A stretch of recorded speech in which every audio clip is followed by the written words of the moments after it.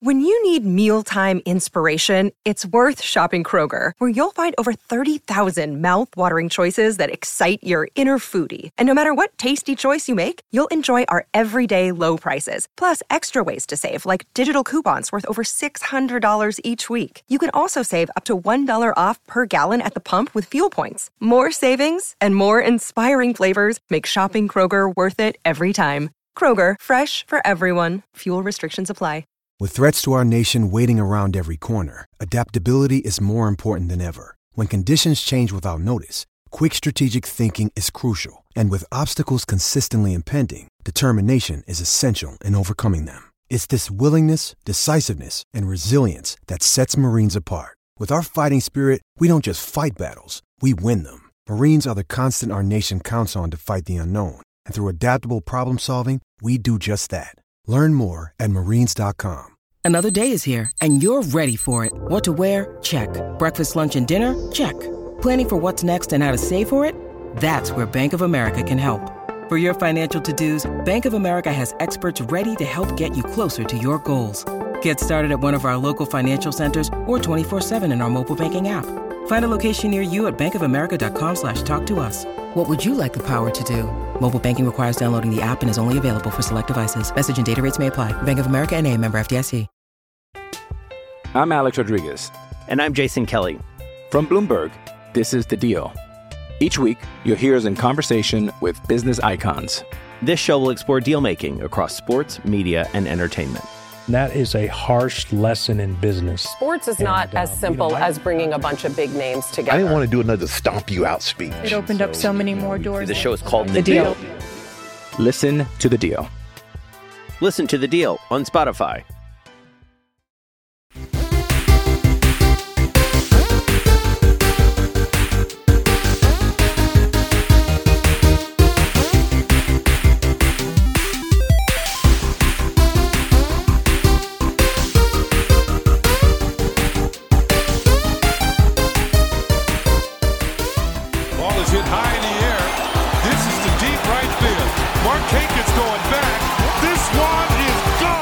Hello and welcome to the Pinstripe Alley podcast. I'm Andrew Mearns, joined as always by Kun Shaw. How's it going? Going pretty well. I was ready to be very annoyed, but the Yankees decided to wake up yesterday, so I'm in a better mood now. Yeah, boy howdy did they. They were shut out by the Pirates through the first 4 innings of that game. They were stranding a whole bunch of runners like what they did in the first game of that 2-game set when they lost 5-2 and when they looked pretty quiet on Sunday in Cleveland and only got 1 hit. So that was an unfortunate trend where they had only scored like 2 runs in the previous 20 innings or something like that. And then they scored 16 in the last 5. So that's good. Yeah, I'll take it. Yeah, even if like the last 6 or whatever were scored off a poor, hapless Pirates infielder. But yeah, you got it to that point anyway. And like I was looking at it, he was like used. He's been used like I think this was the 3rd time he's been used as a pitcher this season. Yeah, and like his ERA jumped from like a 31.5 to like a 40 something now. Yeah, never a good sign when your ERA is 31 and it goes up by 10 runs. Yeah, that's my baseball analysis for you. But yeah. And they say ERA is worthless. Yeah. But Yankees did a good job turning that game around, and they piled up the runs. They did what they were supposed to do against the Pirates. You would have liked them to win both games, but hey, the Royals beat the Astros last night, so weird things sometimes happen in baseball. And that might explain what happened in the first game of that 2-game set with Jameson Taillon giving up some bad homers and more runs than we'd expect against the Pittsburgh Pirates. Yeah, I mean, it's a 162 game season. They're going to lose some weird ones. But whatever. You like when the Yankees, like we've been talking about this for a few weeks now, but like when the Yankees have built up a record as good as they have, and they've been looking as good and dominant as they have been, you can't focus on a loss here and there and try and figure out what went wrong. You got to just chalk it up to that's baseball. You know, as I've heard from about 50,000 baseball players at this point in my life, it's a marathon, not a sprint. I thought it was a sprint. Yeah, well, that was foolish of you. Yes. Did you not hear like 30 Derek Jeter interviews in like a span of a week where he'd say the same thing? Right. Or at least something along those lines. Yeah, right. But man. in the past week, they are 3-3 since our last recording. They lost the stupid one-day detour in Houston, but as he said, whatever. Whatever, F the Astros, yada yada yada. Then they dropped 19 runs in a doubleheader on Saturday in Cleveland, which is nice after the rain out Friday. And they, obviously they played terribly on Sunday and lost that one. But the Guardians are a good team. I would have liked to see a little bit more than what the Yankees showed in that game. But again, Guardians are no pushovers. Tristan McKenzie's really good. Fair enough. They lost that one, but took 2 out of 3 in Cleveland, split the 2 in Pittsburgh. So not the best week in the world, but definitely a good week to still keep pace and make sure things are still clicking, even if the offense looks a little off at times.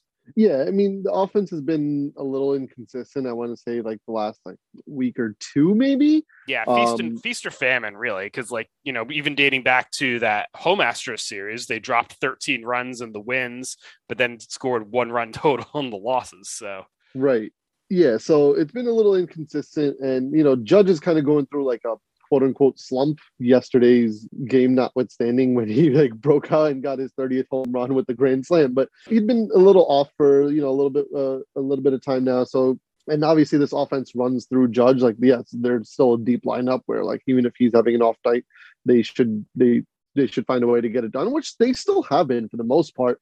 But the inconsistency kind of is in line with Judge's slump, and it's just whatever. But it's nice to have the security blanket of an Aaron Judge MVP kind of season when some other guys are maybe going through things, but he was in a 4 for 27 skid after the walk-off home run against the Astros. So good to see him break out with 3 hits. And it was unfortunate that they lost Rizzo to some back stiffness. He's probably going to be out a few days. They don't think it's an IL situation, but obviously something that they want to keep an eye on.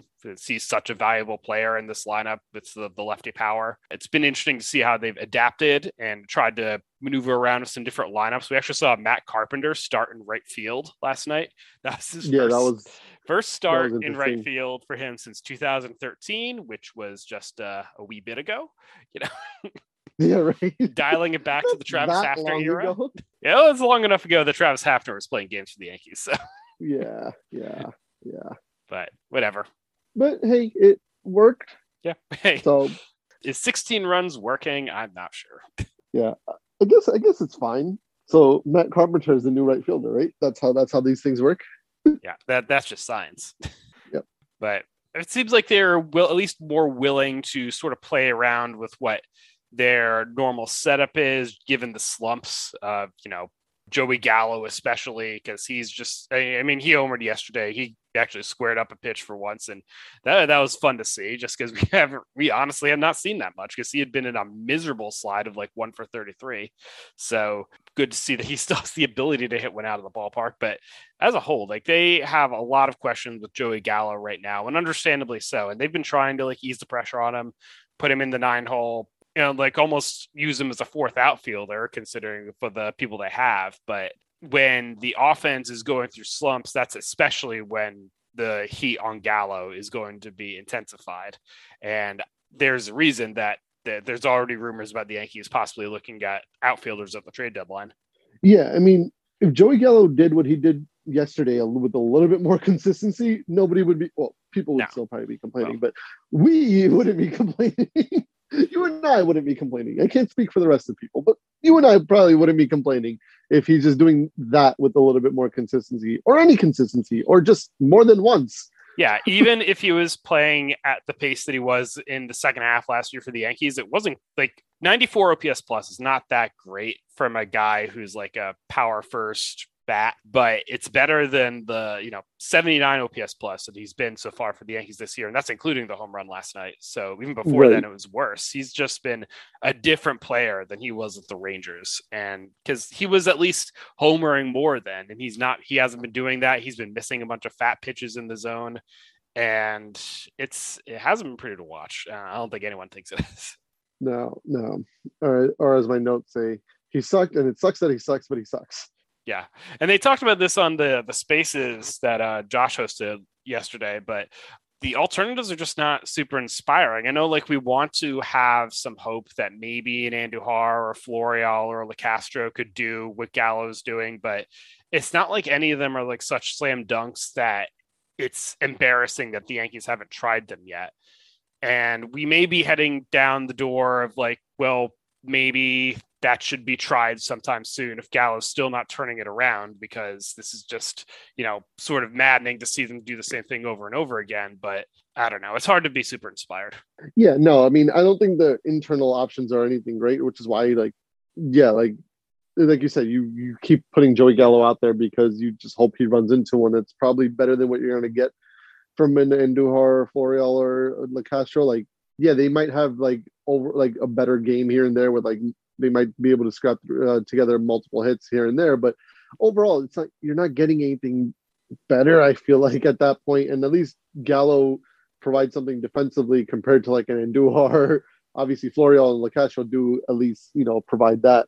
And like the thing about LeCastro is like he's fun because he's fast. He's not fun because he's necessarily good. Yeah.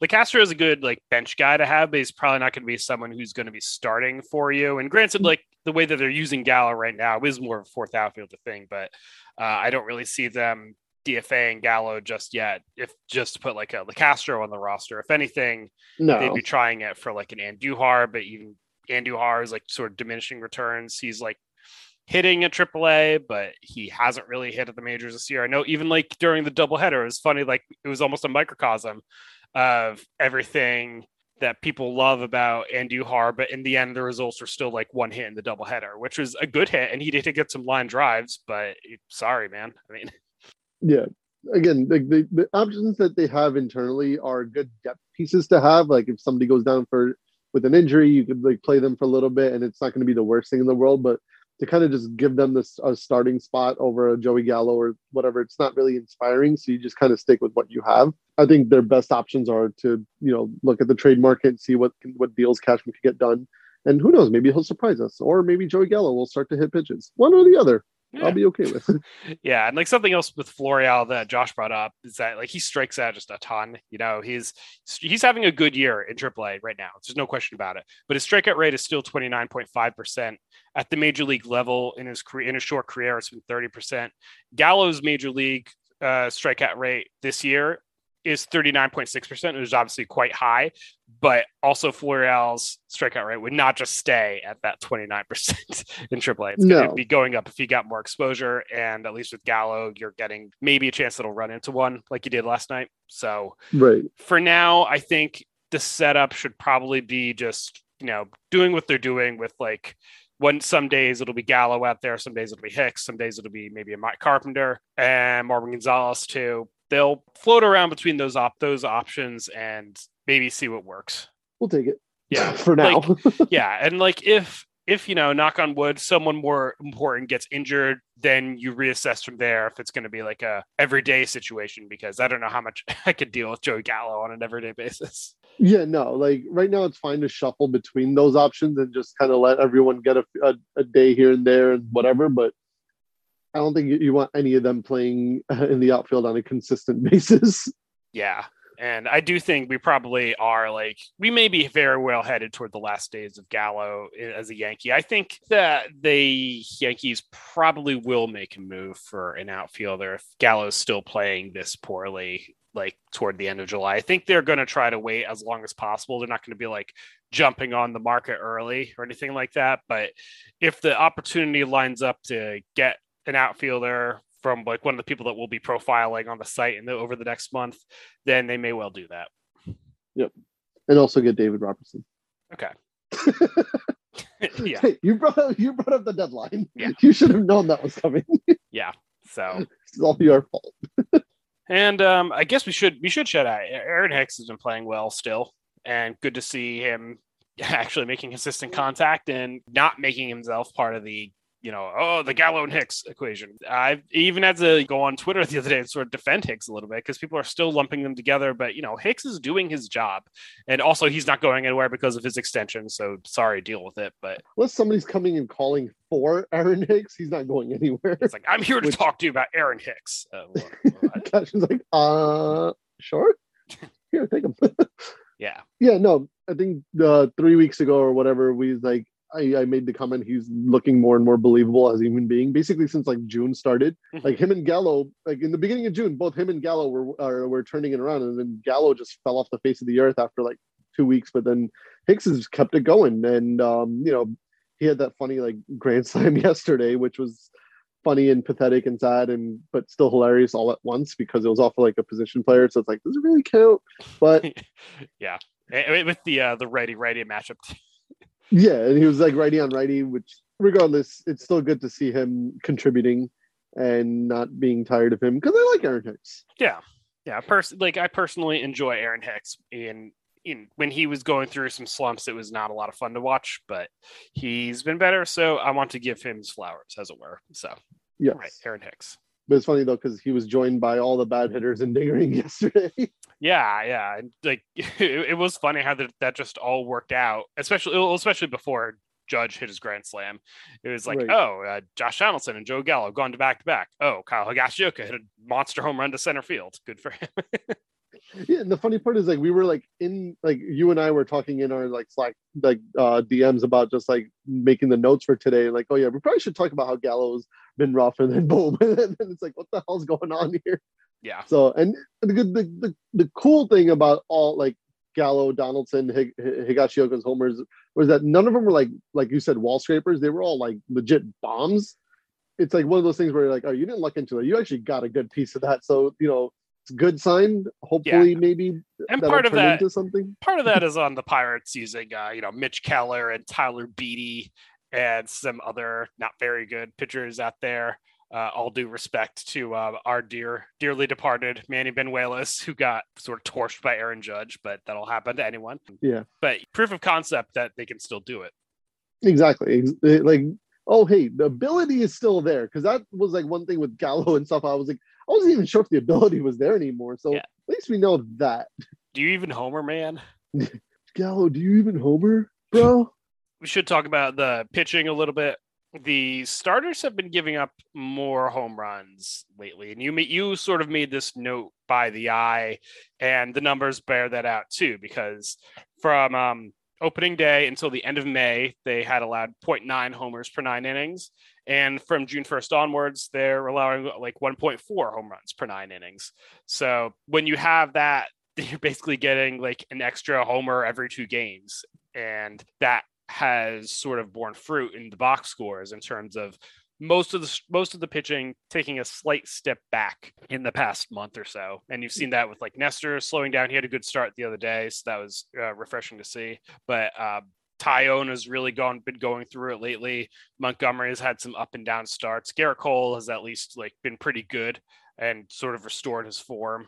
Not that he was ever really like bad or anything the first 2 months. No. It was just like, oh, this is more the Garrett Cole that we're familiar with. Yeah. His worst thing was Billy Crystal.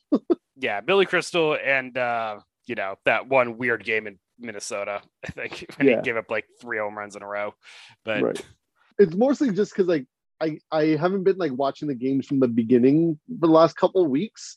I've just kind of tuned in. Like I just had other stuff going on, so whenever I tuned in or whatever, but I'd catch up on like this. I'm like, oh, what did I miss? Well, like how did they score or whatever? And I've just been seeing a lot of homer from like the opposing time. Like, what the hell's going on? That's why I asked you to look into it.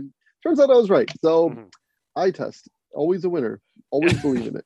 Yes. Kunj is the old scout that's like, I just have a gut feeling. I don't care about the numbers.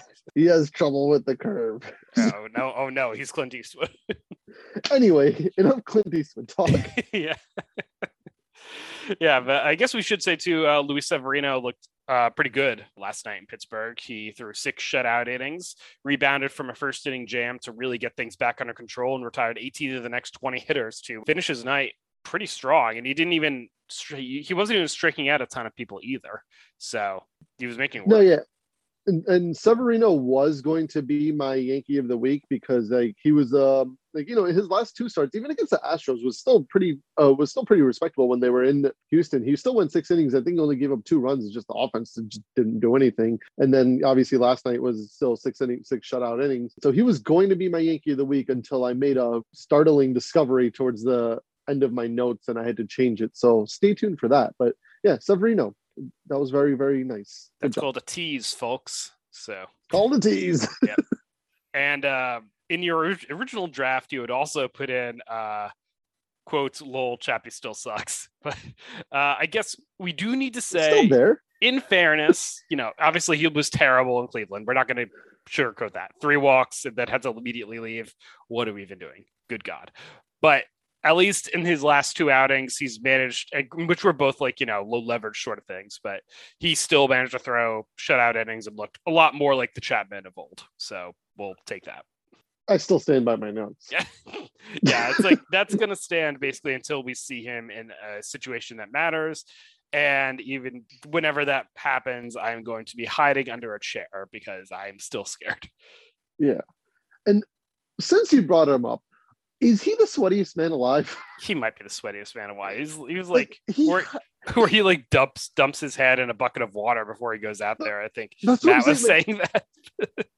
Like, that's what I'm saying. Does he just dunk his head in water with the hat on? Like, I don't get it. Like, why are you so wet, my dude? Yeah, and he was pitching like a 10-0 ball game last night too. It's like, yeah, like it's not even like a tense situation. Like, and it's like yeah, it's summertime, but like you're in Pittsburgh, right by the water. It can't be that hot. Yeah.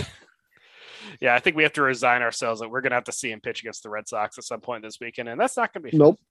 Nope. I will write Aaron Boone a strongly worded letter if I see him in the next 4 days. Dear sir, first of all, how dare you? The Kelly Kapoor letter. Yes. Yes, exactly. Yeah. But Yankees had that big series in Boston looming for this weekend. It'll be 4 games. It's actually their first time playing them since the opening day weekend.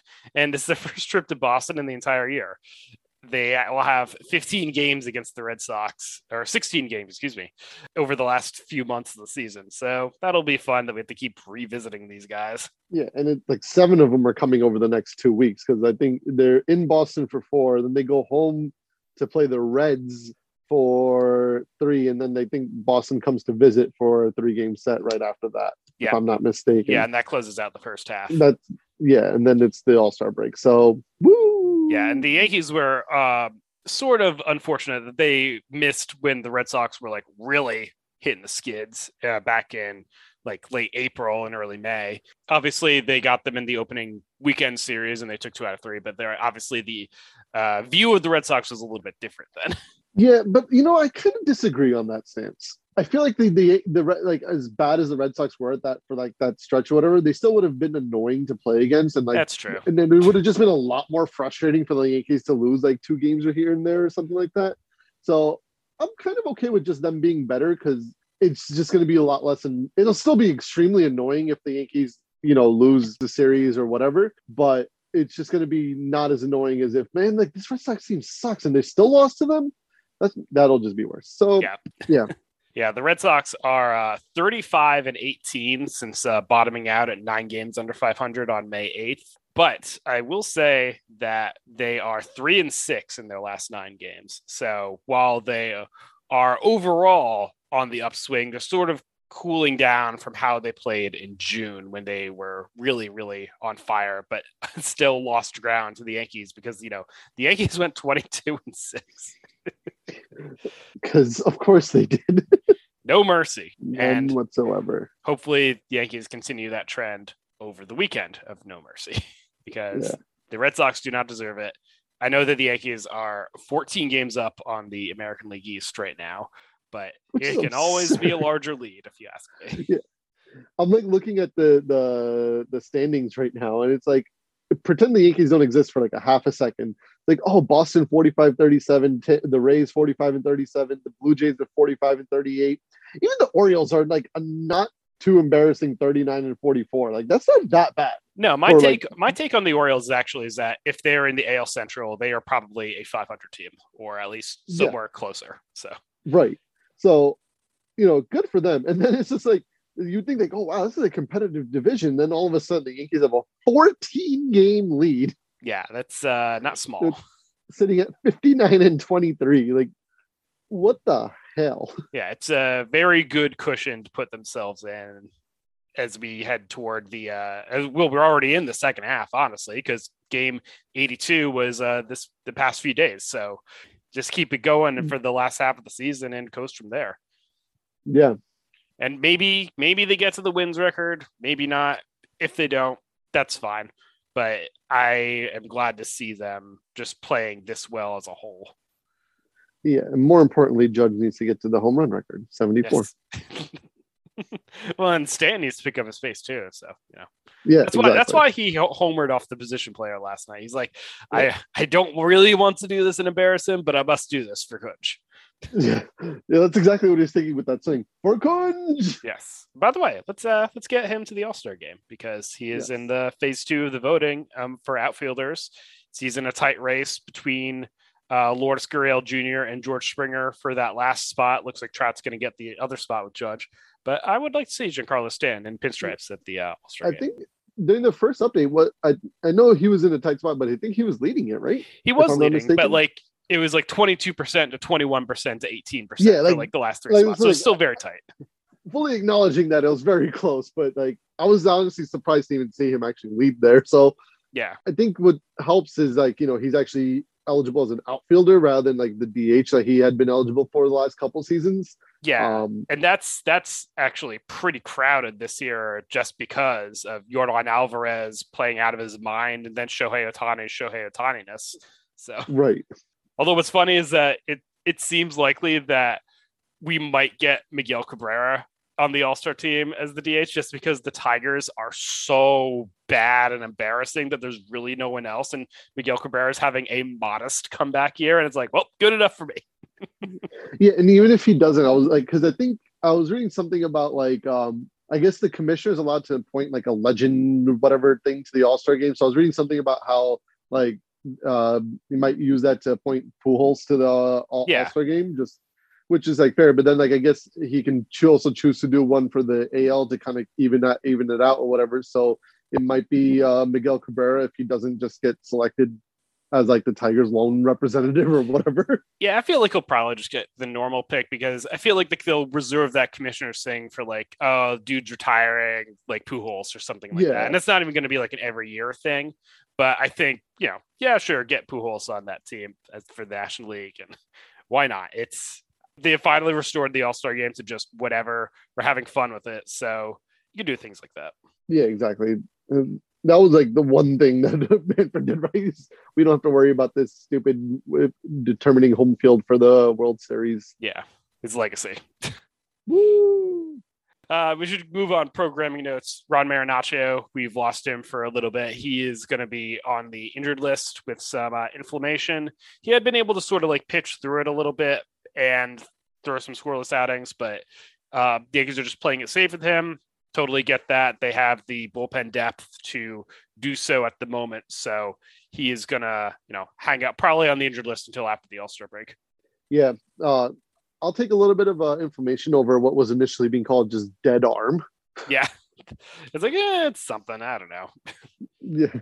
Just dead arm does not sound promising or good at all. So yeah, but he had been pitching really, really well in his 15 1/3 innings since being recalled in late May.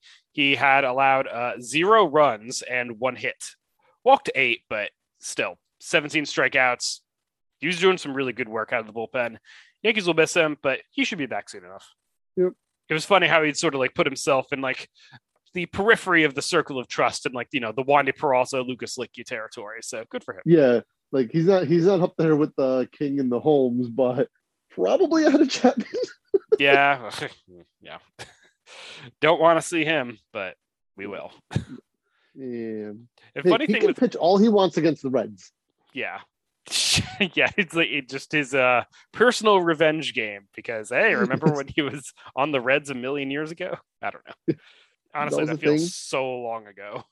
One thing that has sort of been nice about the past week is that the Yankees have been able to sort of dial it back a little bit on both Clay Holmes and Michael King, just because of the nature of the ball games they've been playing. Holmes has only pitched 1/3 of an inning since June 29th. And that was to get like a little vulture save. Yeah, his 2-pitch save. It was great stuff.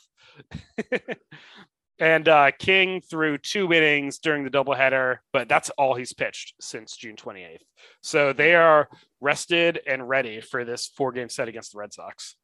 Yeah, and obviously you know that they're going to be called upon and needed, and like you want them as fresh as possible because they're two of your best pitchers. Yeah. Like, oh man, it's going to obviously be in the bullpen they're the two best pitchers, but like even just overall body of work with the pitchers, they're still two of the best pitchers that the Yankees have. So they're going to need them, and hopefully, using them in good situations where the Yankees are up by like 15,000 runs, but still using Holmes and King because I don't trust anybody else. Yeah, and it'll be a revenge series for Michael King too, because apparently he went to high school in Rhode Island and then went to Boston College for school. So go get him. Things I don't think anybody besides Michael King knew. Yeah, well, many moons ago. Yes, All get your revenge, son. Yeah. Yeah, so we already done a little mini schedule preview. Red Sox this weekend, then Reds, and more Red Sox next week. So take a short break for an ad, and we'll be right back. I'm Alex Rodriguez. And I'm Jason Kelly. From Bloomberg, this is The Deal. Each week, you'll hear us in conversation with business icons. This show will explore deal-making across sports, media, and entertainment. That is a harsh lesson in business. Sports is not as simple as bringing a bunch of big names together. I didn't want to do another stomp you out speech. It opened up so many more doors. The show is called The Deal. Listen to The Deal. Listen to The Deal on Spotify. All right, and we're back. So let's peek in on our weekly BREF leaderboard check-in. How are we doing? So a few changes here. One is extremely surprising, but I'll just kind of read off the list. So obviously Judge is still leading the top. I think I shouldn't even mention his name unless he like falls to second place, but I'm gonna anyway because it's just fun. But Aaron Judge, leading the top. DJ LeMahieu, who has boosted his way into second on the team. He's followed by Gleyber Torres, Nestor Cortez, Jose Trevino, Garrett Cole, Clay Holmes, Josh Johnson, Michael King, Anthony Rizzo, and here's what really got me today. IKF has joined the leaderboard. Weird. Very, very weird. Yeah. And I was like, has everyone else just been that bad that he's up here now, or has he been better? I don't know. It's more of a thing where Baseball Reference likes his defense more than like say Fangraphs does, because he's like 1.5 WAR on BREF and 0.8 on Fangraphs, which feels a little bit more in line with how he's actually been playing. So that's just sort of like a little difference in the wars there and the behind the scenes workings. But it is funny to see him up there. Yeah, I mean, regardless, it's funny to see him out there on a team that has other people on it. Yeah, right up there between Rizzo, who has hit 22 home runs, and Luis Severino has had a pretty good season. So and Severino rounds out the 12. One thing to note though is obviously we've talked about Tyone and Montgomery having a rough few starts, whatever. They've fallen off, and this is like the first time I can remember where all 5 starters are not actually on the top 12.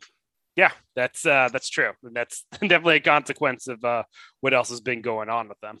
Look at your body of work, guys. You got IKF on the leaderboard. Yeah, it is unfortunate too with the defensive WAR thing.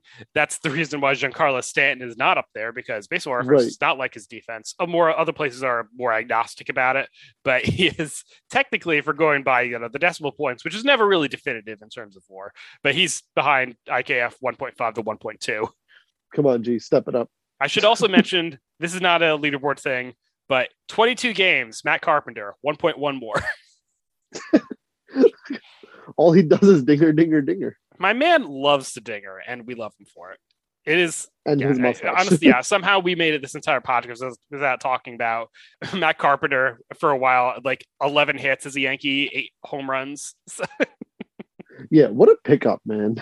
It was just one of those savvy moves that you're just like, okay, fair enough. The Yankees front office is pretty on this stuff. And we had heard about him making swing changes, but you just dream that he could do something like this, but it's been pretty wild. And I'm sure he'll cool off a little bit, but he would have been cut from this roster probably like a few weeks ago if he wasn't hitting this well. 100%. And like the thing is, like when they picked him up, it was one of those like, all right, they need a body right now. Mm-hmm. So who gives a crap who it is? And if he had like just been god awful or whatever, like you said, he would have just been cut and it would have been the end of it. Although people still would have complained, but it's like, okay, who cares? You got him for nothing and whatever. Now it's just like, oh shit, you have to make room for Matt Carpenter on this roster. Yeah, it was one of those things where it's like your downside is Kendrys Morales sort of situation, but your upside is like Cameron Maybin or something, one of those 2019 guys who turned into a suddenly valuable contributor. Yeah, Matt Carpenter. Keep on keeping on, sir. And do not ever shave that glorious mustache. It is so good. Still shout out to his triple slash, which is 300. Okay. 407. Nice. 820. All right. Like, all right, you do your things. When you take the Fangraphs leaderboard and you change the minimum plate appearances to 50, he is baseball's leader in WRC plus. 237, 36 points ahead of Yordan Alvarez, who, side note, 201 WRC plus in 72 games. Jesus. But take that. Yeah, he sucks. He's no Matt Carpenter. Get out of here. No. Yeah, and if we want to take it down to just like regular old OPS, Carpenter has a 1227 OPS and Yordan Alvarez is 1071. Aaron Judge is 993. Solid. Yeah. Solid. Also, shout out. Decent company to be in. Also, shout out Paul Goldschmidt, 343, 427, 620, 1047 OPS, 194 WRC plus. All right. He's been having a season. Yeah, he's low key.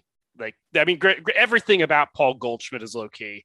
And, the moment that the Cardinals traded for him a few years ago, I was like, yeah. Yeah. That's about the perfect setup. But he's been great, honestly, his entire career. Yeah. Classic Goldie. He actually has 51.2 career FWAR, which is more than Mark Teixeira. So that is okay. Cool. Also good company to be in. Yeah. Anyway, this has been Viva Alberto's talk. Oh yeah, that's what the site is called. Right? Yeah. Okay, we're getting off track. Let's wrap this thing up. Back to the Yankees. Yeah, we'll finish up with the Yankee and Manfred of the week. All right, who is your Yankee of the week? My Yankee of the week is IKF. Again, I did not even think about him. I forgot he was a person and didn't exist until I saw him on the leaderboard. I was like, how the hell is he on this leaderboard? And I looked up, and this past week, since our last recording, he's hitting 444, 444, 500. He's got no walks, but he's got 8 hits. And I was like, oh, that's not bad. That's pretty solid. And then I realized 7 of those hits came in the last 2 days. Yeah, he had a good little mini set against the Pirates. Yeah. A lot of ground ball hits, but that's what he does, He got 7 hits. One of them was a double, but just in the 2 games, obviously 2-game stretch here, but he's hitting 700, 700, 800, good for 1,500 OPS. So yeah, IKF, this is probably your only chance to be here. But congratulations. I did not expect 7 hits in 2 games from you, so I'll take it. Yeah, and it's one of those things where he scored 4 runs. This is like his best case scenario when he's playing well, because like none of these hits have really been like scalded, I would say. Maybe like 1 or 2 have been hit more than others, but a lot of ground ball hits and some finding holes. I don't know like how comfortable I am really like IKF like long term, but hey, that's why they have Oswald Peraza and Anthony Volpe cooking. So they will see what goes on with IKF. I wouldn't mind giving some starts like Marwin Gonzalez or something else, but they are probably riding it out with IKF anyway. And well, that's what they've decided is best and what their metrics have told them. So we will see what happens with it. Yeah, that's pretty much it. And he seems like a fun guy, so I'm happy for him. No, yeah, absolutely. And like you and I have been very vocal and amongst many other people that they shouldn't go the stopgap route. They should have signed one of the big shortstops and so on and so forth. But it's what happened. This is what happened. You have to live with it. And it's been far from honestly as bad as I thought it was going to be. Mm-hmm. I thought it was going to be much worse, the IKF experience. I'm not saying it's been great, but it's been fine. It's been fine. And it's been helped, obviously, with the fact that this Yankees lineup is so loaded that they don't really need the production from shortstop. So He got a nice steal yesterday that helped create the Yankees' first run. And I meant to say, DJ LeMahieu, it's been good to really have him hitting like he did. I guess not quite to the degree he was in like 2019-20, but hitting and just being a consistent contact guy, starting or helping rallies, cash them in. Good to see him playing well. Yeah, I don't think he's like the MVP candidate that he was those 2 years anymore, or at least right now, obviously not right now, but he's definitely better than what we had with him last year. So, you have a little bit more faith in that contract going forward too. It's like, okay, maybe it was just he was hurt and all that. So whatever it is, I'll take this version of DJ LeMahieu for the next couple of years. Yeah, as long as you're getting like a slightly above league average bat, and he's playing much better than slightly above average, but with the versatility to play anywhere, and he's playing terrific baseball at third base as well. And you just appreciate having a guy like that. You can even like slotting in for Rizzo when he's had back stiffness. It's very, I mean, I don't want to say it's fortunate that the Yankees have someone like that, because obviously they invested, so there's no like fortune behind it. This is a choice they made, but you feel a lot more secure with the makeup of your roster when you have people that are that versatile out there. Yeah, and this is what DJ LeMahieu was originally brought in to do. Like, he was literally brought in to be able to play everywhere, and obviously he just kind of stole the show and just took the second base job for a couple of years, but you kind of go back to it and it's like, oh, this is what they wanted him for. And it's working out really well for the Yankees. Yeah. All right. But as much as I said that, I'm going to go a different direction for my Yankee of the week. I'll say Gleyber. Gleyber has really been coming on last week with a 444, 565, 556 triple slash, 230 WRC plus. Been playing really, really well, making good contact. He played some nice defense at second base last night, honestly. So we'll shout out Gleyber. Gleyber good. Gleyber good. And also enjoying his bounce back season as well. Yeah, he's a guy who really needed it, and he's just looking a lot more comfortable out there and knows what he's doing. So hooray, Gleyber. Yeah. Don't really have to harp on it too much. Thank you very much. Nope. All right, who is your man for the week? All right, this is a little sad for me to do, but it's going to be Jose Trevino. Yeah.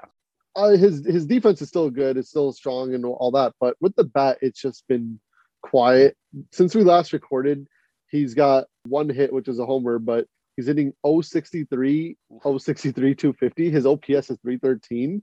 And that's just in the last 4 games, going back to that one game in Houston. But if you go a little bit further back, I'm just kind of making up my own arbitrary endpoints here, but over the last 15 games, he's hitting 125, 173, 271. It's not helping my case to get him into the All-Star game. I'll tell you that much. No, and he's technically in phase 2 of voting too. So if you're voting for Stanton, just throw a vote for Trevino, because why not? We don't need to vote for Alejandro Kirk. Screw the Blue Jays. Right. But he may very well still make the All-Star team just because the AL catching pool is dire, but he is sort of returning to earth a little bit. This is always going to happen eventually. So you hope that he can just find some of that earlier form, but if not, then you still have a really, really good defensive catcher there. And maybe now is the time for Higgy's bat to take over. Probably not. No. If you want to rotate hot streaks with the catchers, then that's fine by me. But maybe Trevino play a little bit better, because you're more fun to watch. He is more fun to watch. His defense is a little bit better too, I think. So yeah. All right. My man for the week is going to be Jameson Taillon. You can't be getting wrecked by the Pirates. What are we doing? Yeah. We've already detailed the pitching sort of gets take a step back over the past month, but Taillon, since he flirted with the perfect game against the Angels, he has a 6.16 ERA since June 2nd, after the All-Star caliber first 2 months. And in his last 3 starts, focusing even further, 7.88 ERA. So he's got some work to clean up his game a little bit, take a breather, reset. But it might be bad against the Red Sox this weekend. We'll see. Yeah, I wonder if he's just getting a little bit tired or something. I don't know. But maybe he did throw 140 innings last year, so it's not like he's running up on the same kind of innings limits or anything like that might be hitting Cortez or maybe even Luis Severino eventually. Obviously, they'll be asking for Taillon to get a little bit further than 140 this year, but I don't know. Maybe he just sort of needs to reset things a little bit. Not quite to the degree that he needed to last year when he was awful, got powdered in Philadelphia, and then totally changed things. But maybe work on some things and bring that to Fenway for Sunday Night Baseball. Yeah. Please. Oh God, he's going on Sunday night. Yeah. That can't be good. I'm sorry. No offense to Jameson Taillon, but that can't be good. Yeah. It's just something about the combination of him and Fenway and like Xander Bogaerts and Rafael Devers of the world. It's like, oh. Yeah. Meanwhile, I'm just going to be like watching with like just a little bit of a opening between my fingers and just having that cover my eyes. Yeah. I'm just squinting through the game. The combination of Jameson Taillon pitching at Fenway against the Red Sox and Aroldis Chapman warming up the bullpen. I might actually turn off my TV at that point. Yeah. Oh, anyway. All right. So I think that'll do it for us on this episode of the Pinstripe Alley podcast. Got anything else? Are you good? No, not much. Go Yankees, go baseball, and destroy the Red Sox and destroy Fenway Park. Yeah. You can follow us on Twitter at Pinstripe Alley. Follow me on Twitter at MernsPSA. What? Just yell about something random. What's up? Giancarlo Stanton put a hole in Fenway Park with a home run. That is the official prediction of the weekend. There will be a tiny little hole in the Green Monster from Giancarlo Stanton homering through it. All right. Sounds good to me. He should also hit like 700 home runs in addition to that. Yeah. Please. Aim higher. He'll do that in his first at bat and then be like, okay, I need to reset my physics a little bit. There we go. Yeah. Just like the wild card game last year. Yeah. That's a bad note to end on, but yeah, aim higher. There we go. Well, I'm thinking about Giancarlo Stanton in that game. So that game, he's learned his lessons from that. So he's like, okay, now I will hit that over the fence. Yeah. All right. That'll do it for us. Talk to you later. See you.